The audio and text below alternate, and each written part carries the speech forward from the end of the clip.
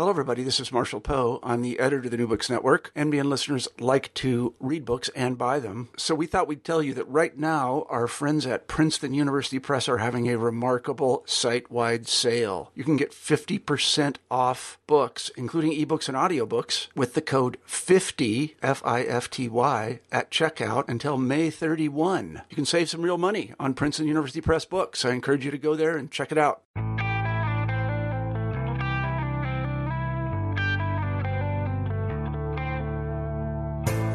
Hello, I'm Lorena Turner, host of New Books in Photography.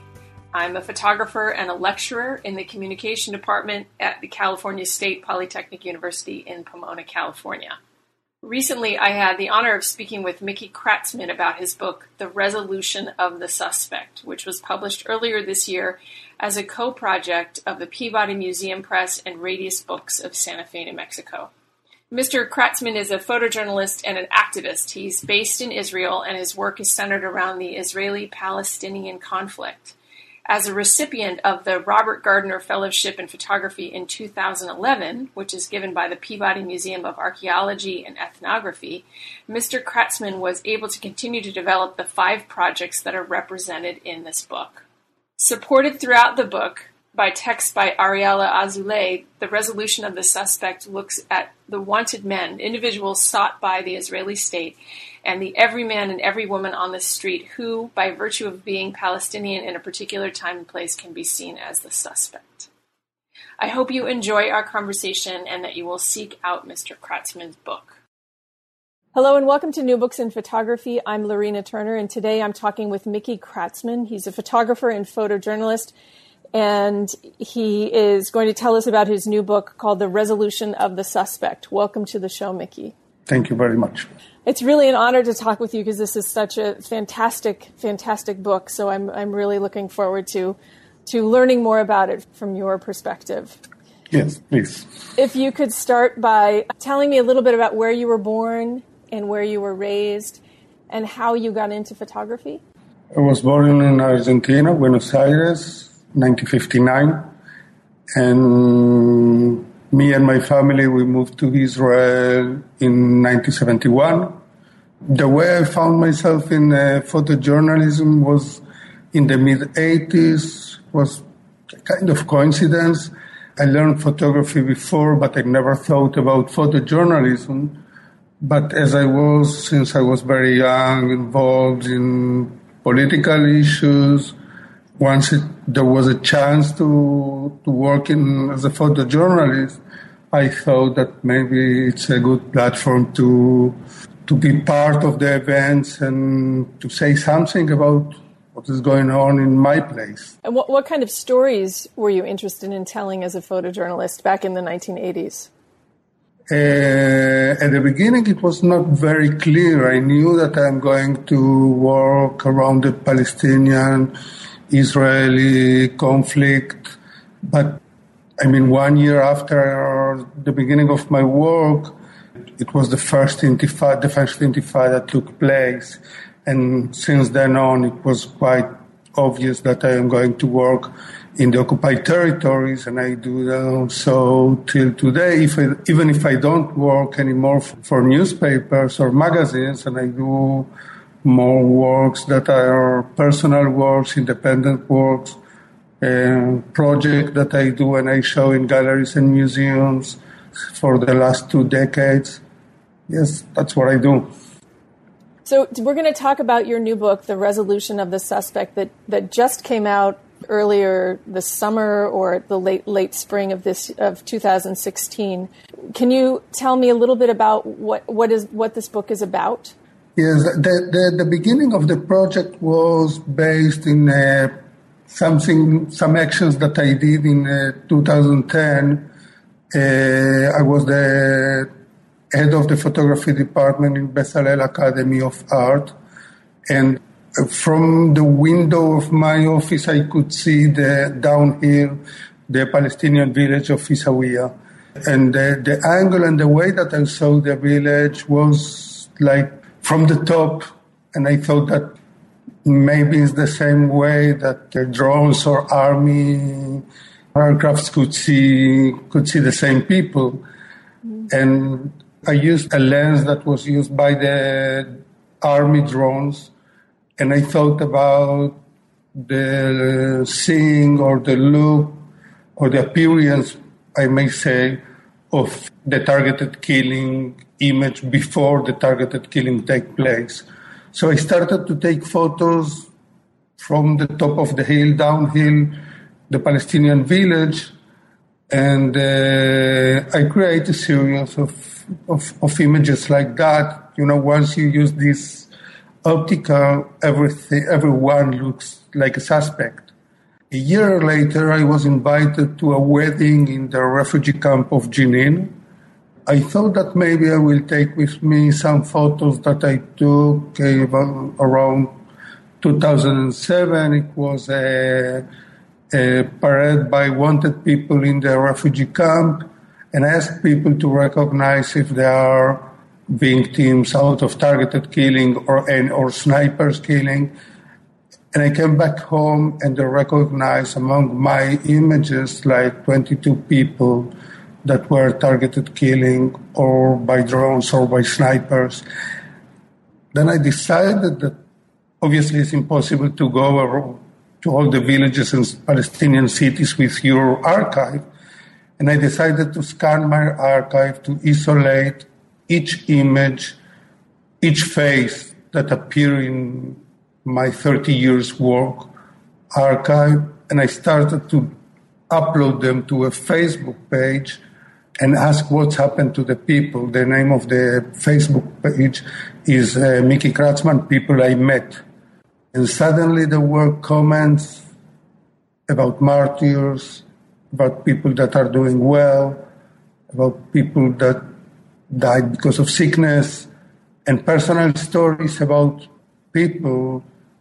And it's a kind of a new format of a public archive built by a community of people that are sharing knowledge about my photos or the people that I met.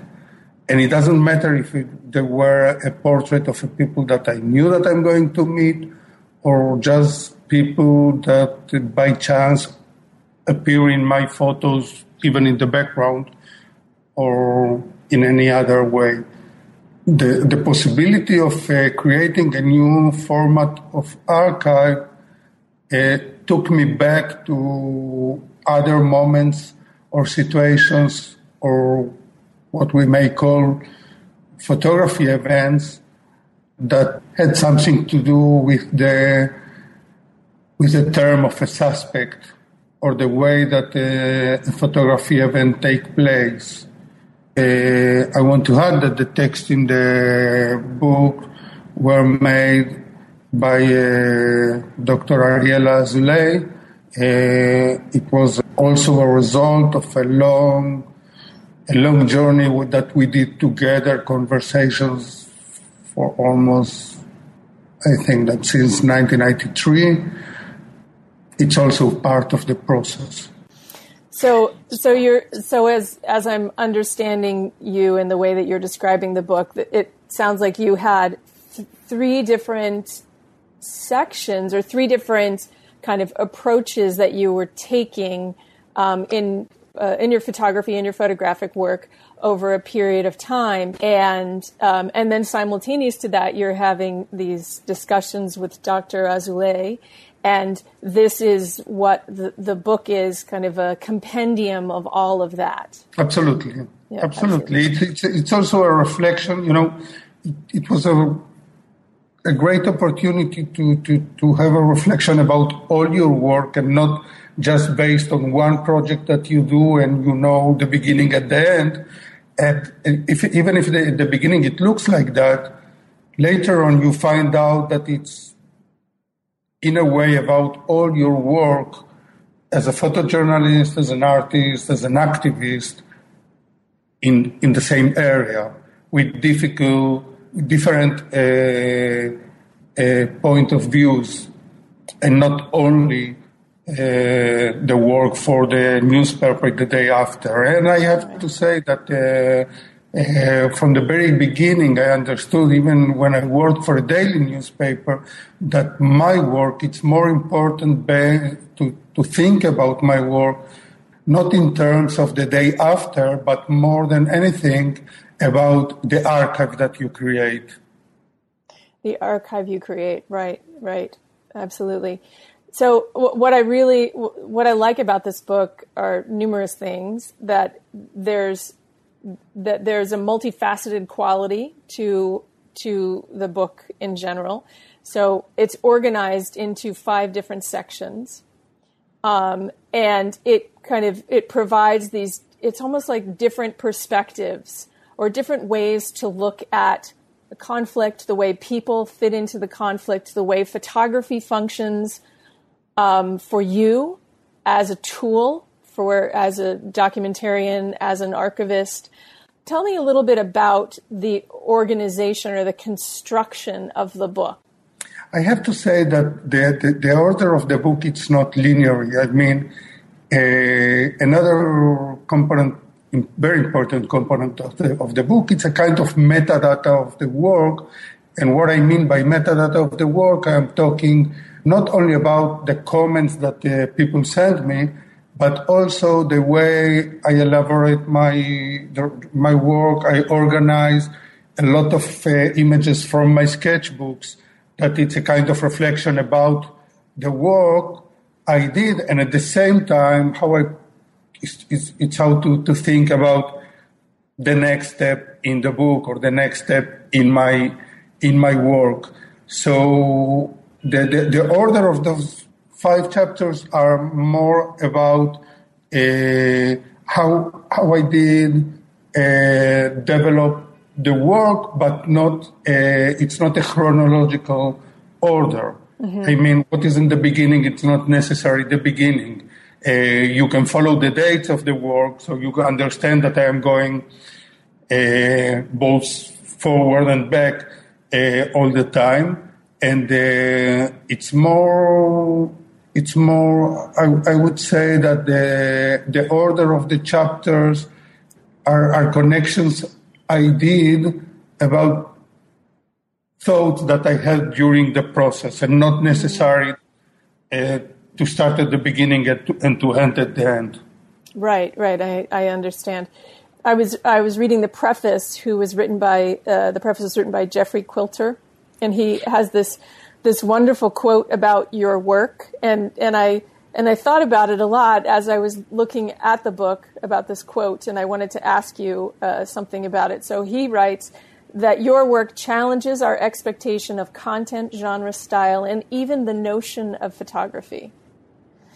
And I'm wondering if you could tell us how you see photography fitting into the objectives of your work. So your work, I'm thinking, because I also saw your lecture at the School of Visual Arts that you gave in May, and you called yourself an activist, or maybe someone else called you an activist, but that word was mentioned, and you did just mention it in our interview.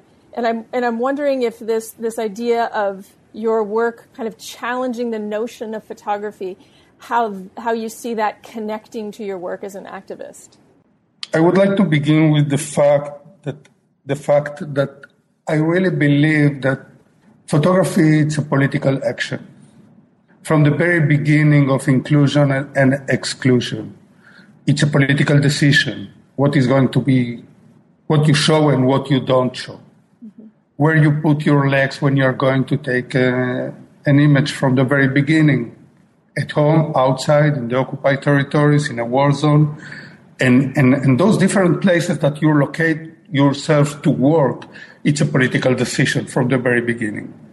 Now, I really believe that if not immediately, but as an archive, as the power of an archive, all those images create a kind of database of knowledge, of time, of situation, of power. So once you locate all those images and you give the context of the images, you already are an activist. I have to say that another hat that I have, I am the co-founder and chairman of board of an organization named Breaking the Silence, that it's about soldiers that are giving testimonies about what they do in the occupied territories. Now, I don't see the gap between those two roles that I do, or three roles, my academic work, my activist work as a photographer, my activist work in this organization. It's all those functions create my identity. So when I am going to take photos, all those, everything I mentioned it now are part of my identity when I take photos. Now, we have this issue with photography, especially when we are talking about photojournalism, that we look everything in a very positivistic way. That's what's happened. That this is the place. That it's how it looks like. But it's not. And if it challenged photography because from the very beginning you know that your images are open to different way of reading. And the same fact that you see two people that are thinking or see the place in different way, they will have a different read images. If you know it in advance when you are going to take photos, that is what challenged the photography.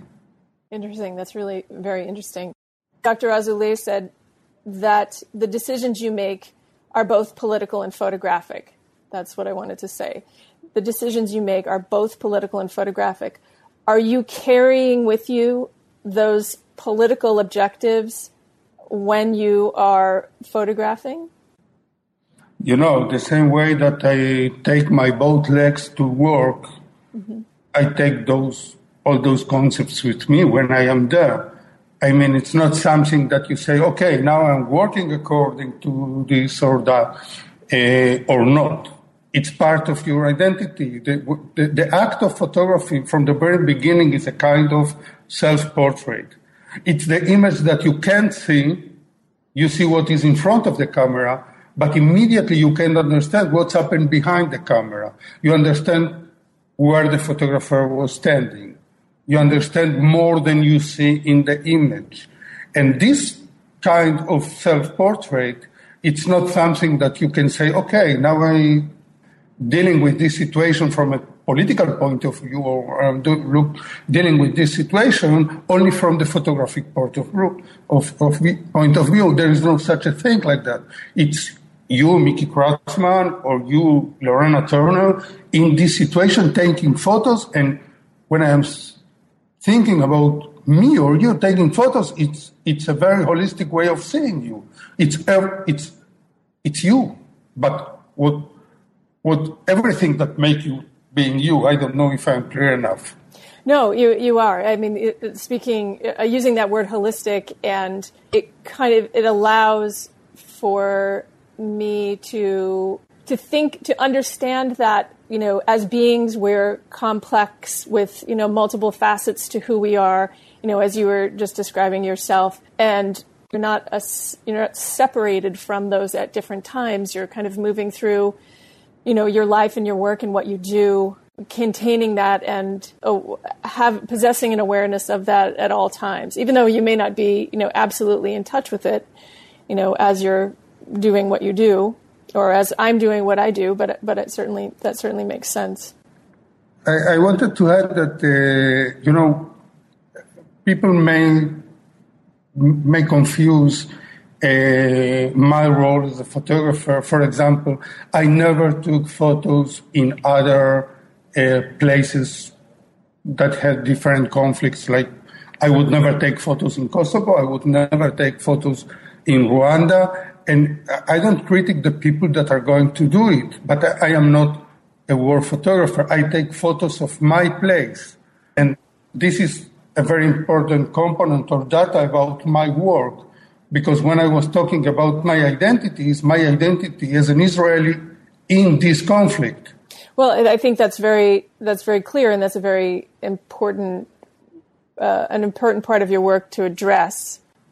So another question I have about the book is each section of the book is started by a separately bound kind of section of text, and then the group of photos that relate to that come afterwards.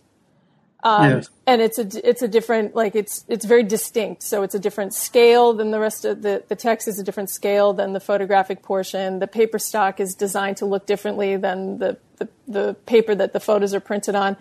Why make the book in this manner with these distinctions? You know, from the very beginning, we understood that the book is going to be very eclectic. As I said before, it's not a chronological order. Mm-hmm. It's eclectic because the kind of images are not part of one body of work. And because of that, we thought that with those division, we can introduce the kind of images and subject we are going to talk, and we are going to, there are some interviews with Michael Sfard, a human rights lawyer, with the most wanted guy in the refugee camp of Jenin, with a soldier that used to be in a very specific commando unit. So, in order to create all those interviews and text and photos relevant to the chapter, we understood that maybe we should make this kind of order with the help of the graphic designers from Radius Books and put things more together in a way. Mm-hmm, mm-hmm. I see. That's an interesting way to do that in terms of those two details of scale and then paper, the quality of the paper. I think the second section in the book is called Targeted Killing. Yes. And it starts off with a quote from you about using the camera. And in this you say, that's the very first line, lifting a camera is a very violent act. What do you mean when you say this? You know, I teach since the late 80s, and I met a lot of students that they say that they don't like to take photos of people at the street. I perfectly understand how difficult it is. Because, you know, when you walk in the streets and you see someone in a bus station and you stand near him, even if you still, and even if there is a kind of conversation by gaze, it's acceptable. But once you use the camera in this situation, it's very violent because you have to explain why is the reason that you use the camera. It's all the time. It's like you have to explain to the people that you take photos of them, to yourself why you use the camera, and it's always something that it's unexpected many times. Sometimes it's not easy to explain why you use the camera. Those days that the images, you know, once you take an image, it's not like years ago that you take it to the lab and you elaborate and you develop and you consider what to do with it. Sometimes you send it. It's a protocol of knowledge that you send it automatically from the field. And I can understand how those people that see you with the camera have doubts about where is going to show my face. Mm-hmm. And this is a very problematic, powerful, violent event. Do you? I liked that question a lot because I am extremely aware of that when I'm photographing on the street, of how there is, you know, how there's the possibility of how that person is going to interpret my action of taking their picture. And there could be a confrontation, you know, either a high confrontation or low confrontation, some confrontation that could happen afterwards. And so I think what I'm saying is I'm just very, very in tune with that. I'm very aware of that as I'm out photographing. What do you say to people when you are, what do you say to people about taking their picture? Do you ask them first? Do you talk with them afterwards? Like, do you have a particular method, or is it kind of situationally dependent? It depends, because it's a kind of agreement that you have with those people. What I mean is, if you are going to a demonstration, you are there with your cameras, there is nothing to explain. It's very clear who you are and why you are there. Mm-hmm. And the contract is quite clear, even if they don't know what you are going to do with their images. Sometimes there are situations that it's not that clear, but if you have a camera hanging on your neck, it looks like you are going to use it. Sometimes I ask permission but it depends on the situation. It depends on the need of creating an image. Sometimes there is no need. And sometimes there is such a need that you can't not to do it. So I can't really answer to this question considering one situation. It's difficult, and every time that I use my camera, I consider the situation and I say, okay, now it's okay, or now it's not. And do you think people now are more aware of, let me back up and say this. I think that that people outside of photography, so those people who are not photographers, are, kind of in the way that, people who, everyone's a kind of a photographer now. So now I'm trying to think of how to describe, make a distinction between people who are, more kind of in the professional kind of photojournalism, storytelling, documentary storytelling realm, and those people who are doing that, but maybe, have an audience that's based on online, like on Instagram and Facebook. But my question is really more about people out in the world who you're photographing, that there's maybe people now have a better understanding of themselves as political beings and how their image can be kind of interpreted as in a political way. And maybe that's part of the reason why there is, a hesitancy to be photographed. Does that make sense?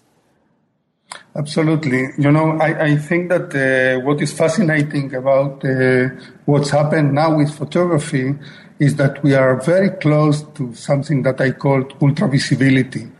And what I mean by ultra-visibility is that everything it's became an image, like the CCTV in the cities, mm-hmm. the satellite, the street view, the Google, the Instagram, and who knows what we are going to use tomorrow. Mm-hmm. And the fact that we are exposed all the time to be photographed. I don't know how many hundreds of times you are photographed when you walk one day in the city of London. And the question is if you are who have the power to see everything. And my concept is that I would like very much to share this possibility of seeing everything. And if we are going back to my practice, I think that I am a very, very insignificant part of this ultra-visibility that I'm talking about. Mm-hmm. I wanted to ask you specifically about the section of your book called Not Afraid to be Photographed. Yeah. Which is I think the third section of the book. Describe for me a little bit about what's contained within that section, and then what were your intentions and objectives with those images? There is one character in the book. His name is Zacarias Beidi. Zacarias Beidi was the most wanted guy in the occupied territories. during the year 2002, 2001, 2003, and a few years later on. And I knew that I'm going to meet him, and I was quite sure that there is no any chance that I will be allowed to take a portrait of him, because nobody knew how he looks. Mm. When he came to the interview, at the end of the interview, I asked him, "You see, I have to take a photo of you." And I was going to say that I don't care to do it out of focus, or if you want to cover his face. But before I said that, he said, "No problem." Mm-hmm. So he came to me with the intention to expose himself. And I worked like in a very commercial 1-hour photo lab that someone need to take a photo for his ID. And I said, okay. And I took a straight portrait of his face, like I know that it's going to the security intelligence forces, and they will spread it all over and say, "Thou is how this wanted guy Zacharias Beidi looks." And this is the real meaning out of not afraid to be photographed. During the years, I met a lot of friends of Zachariah, not only in the refugee camp in Jenin, in other places, and I saw it again and again, that it's a confrontation they have through my camera, but not with me. Mm-hmm. Mm-hmm. So beyond Zachariah, who's photographed and whose portrait appears in that section, there are many other people who are photographed as well, correct? Yes, those were people that they decided to show themselves. They decided that they are not afraid anymore to be exposed to, I don't know who. Yeah, that was my question. Who were they liberating themselves from? I think that it was like a decision not to be, or let's say that was a decision to show the army that they are not afraid to be recognized. It was a kind of act of power. That's the only way I could see it at that time. And I was a kind of tool that they used, and I was really ready to be the tool, to be used. Like a kind of, even I would say, a kind of public relation job. It was okay. The section that comes after that is the portrait, is death delayed in a photograph, and that's this kind of amazing archive of faces of people. Wait, I'm sorry. Is that correct? Is death delayed in a photograph No, that's out of frame. Is the final section with the Facebook kind of archive. You're talking about the death delayed in photograph. Right. Is the recognition of the people from the refugee camp of Jenin that were killed by the Israeli army. This is the event in the wedding. Right. So you photographed. So originally there was a gathering of people in 2007, correct? Which was the wedding or was not the wedding? No. In 2007, there was a parade by wanted people in the refugee camp of Jenin. Mm-hmm. Thousands of people that were full armed walked in the refugee camp as a demonstration of power. It was quite a huge event. Many people came not only from Jenin, but from other cities to this parade. And I took photos. It was a kind of photo opportunity, I even would say. But 4 years later, when I was invited to the wedding in the refugee camp of Jenin, and I was already in the process of the targeted killing, I thought that in my archive there might be a lot of faces of people that were casualties out of targeted killing or any other method of execution of casualties out of fights or confrontations. And I came to the wedding and I asked the father, my friend that he was Aguanton from the refugee camp, and I asked him if I am allowed to show people some prints that I wrote. I took with me like 250 prints, small prints, with a lot of faces from this event, from the parade, and I took 2 markers with me, and I asked people to do a circle around the faces of those casualties, and I came back home with 22 faces of martyrs that were recognized by the people in the wedding. Wow.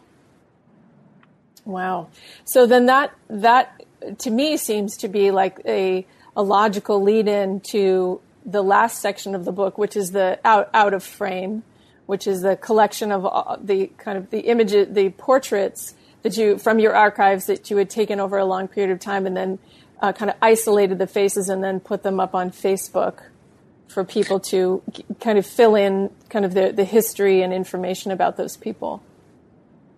Yes, it was quite clear that I will not be able to build a project out of my prints or my archive with more than 20,000 films and go around the cities and villages in Palestine to ask people if they recognize them. And then the option was to connect myself to the Facebook for the first time and to learn a little bit about it. And I thought that the concept of my project can be a really Facebook project because it's a book of faces. Mm-hmm. It's an archive. It's a community work. It's a cooperation work. It's a new method or a new platform that I can share an archive and collect knowledge about the archive. Even, if I'm not the archivist in the term that I don't write the comments and I don't correct them and I don't edit them. So I keep the form of language and words that they use to describe what's happened to that people. The only thing that I do, I write what's happened to the people in the photograph. It's a B language, it's in English and it's in Arabic. I write the year and the place that I took the photo, and I put the crop. Till now, I uploaded more than 7,000 portraits. I got comments that describe what's happened to about 1,000 people out of the 7,000. There are like 14,000 followers. Most of them are Palestinians. So it's a kind of, I may call it a community that contributes to this project.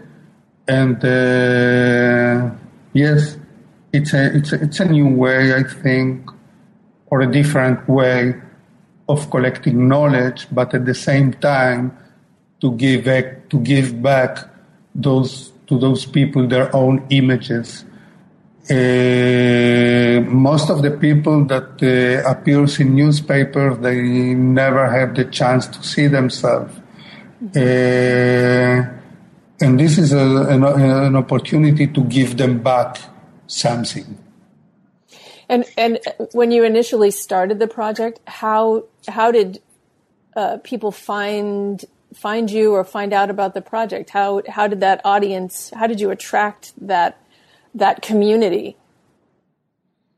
Complicated. A lot of hours of work.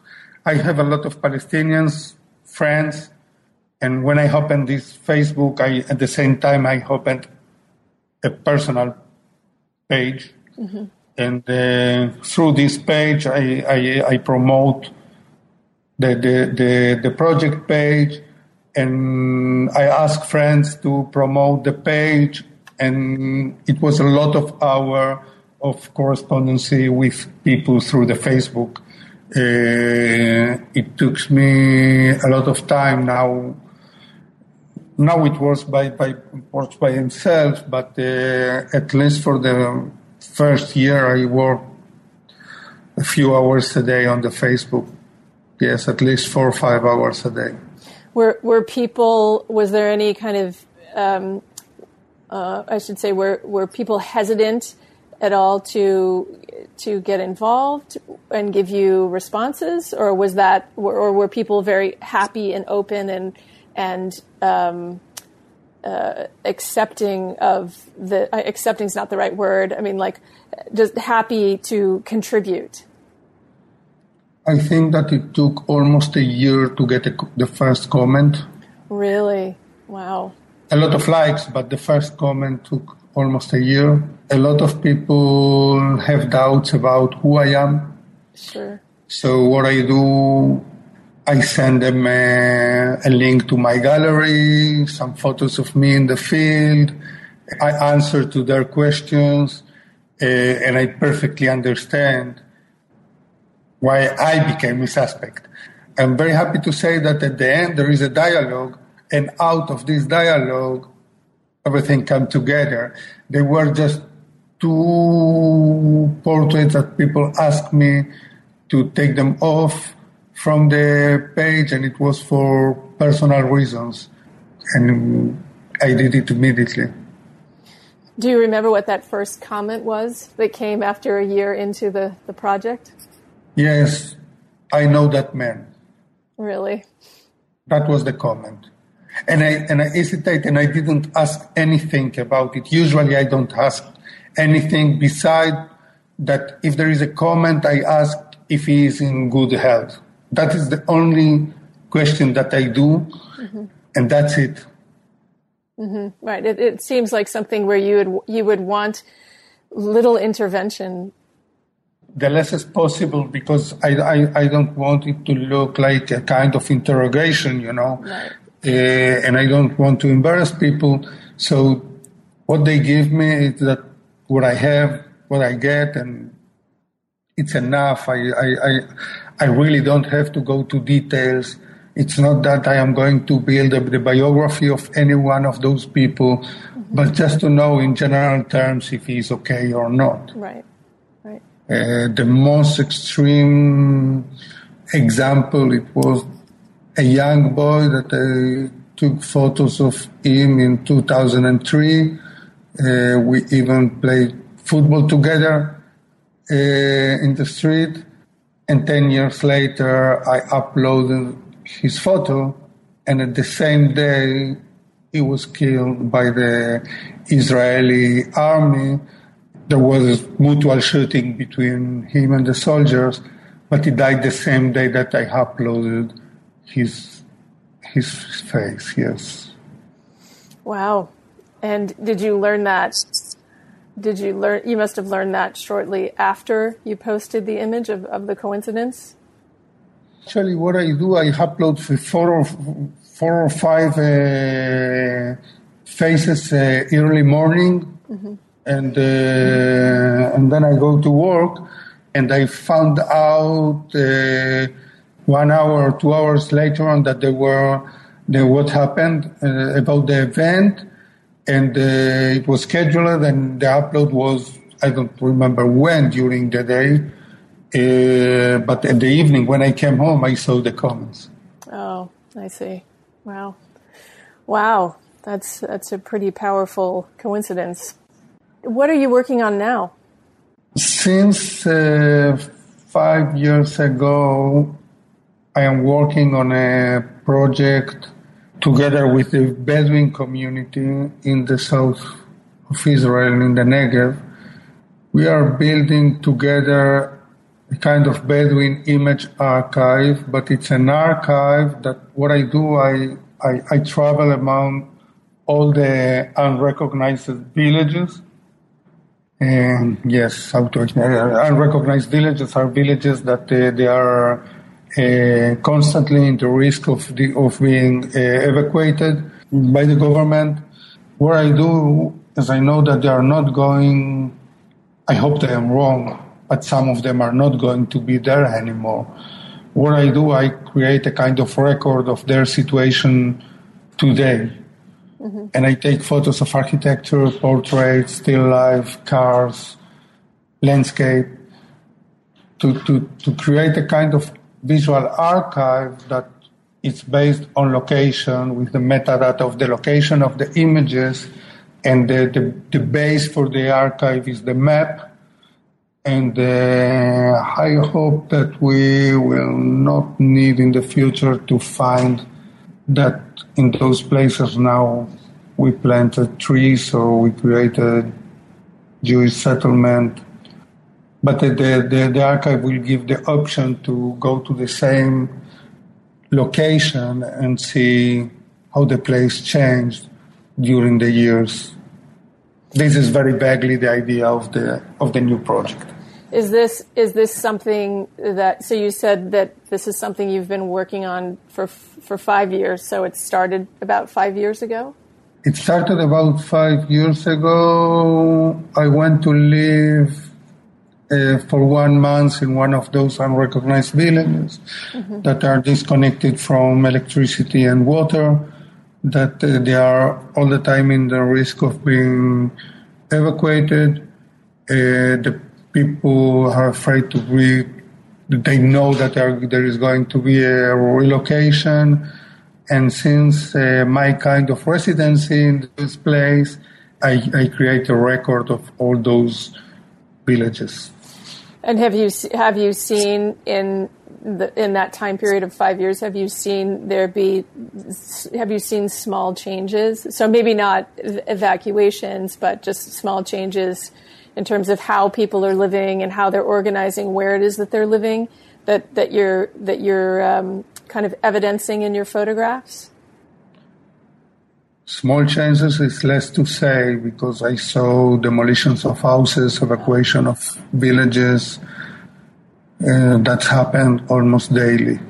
I see. So when you said earlier that you hope that I don't know how to repeat exactly what you said, but the essence was that you hope that the images that are being taken kind of now as a record of this moment, that they are, that things won't change.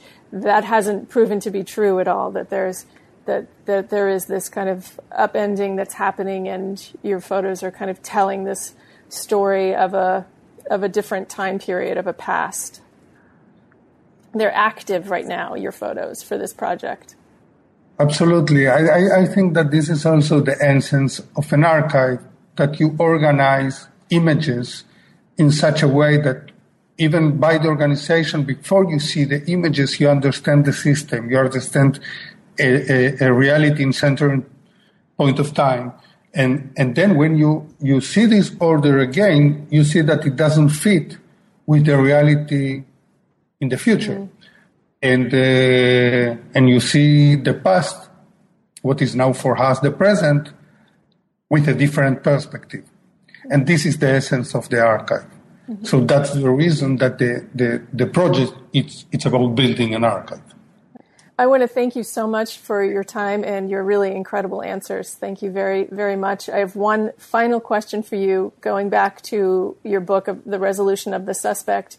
Where can people who are listening to our conversation, where can they find your book to buy it? I know that it's available in Amazon and also in the website of Radio's book, and it was my pleasure.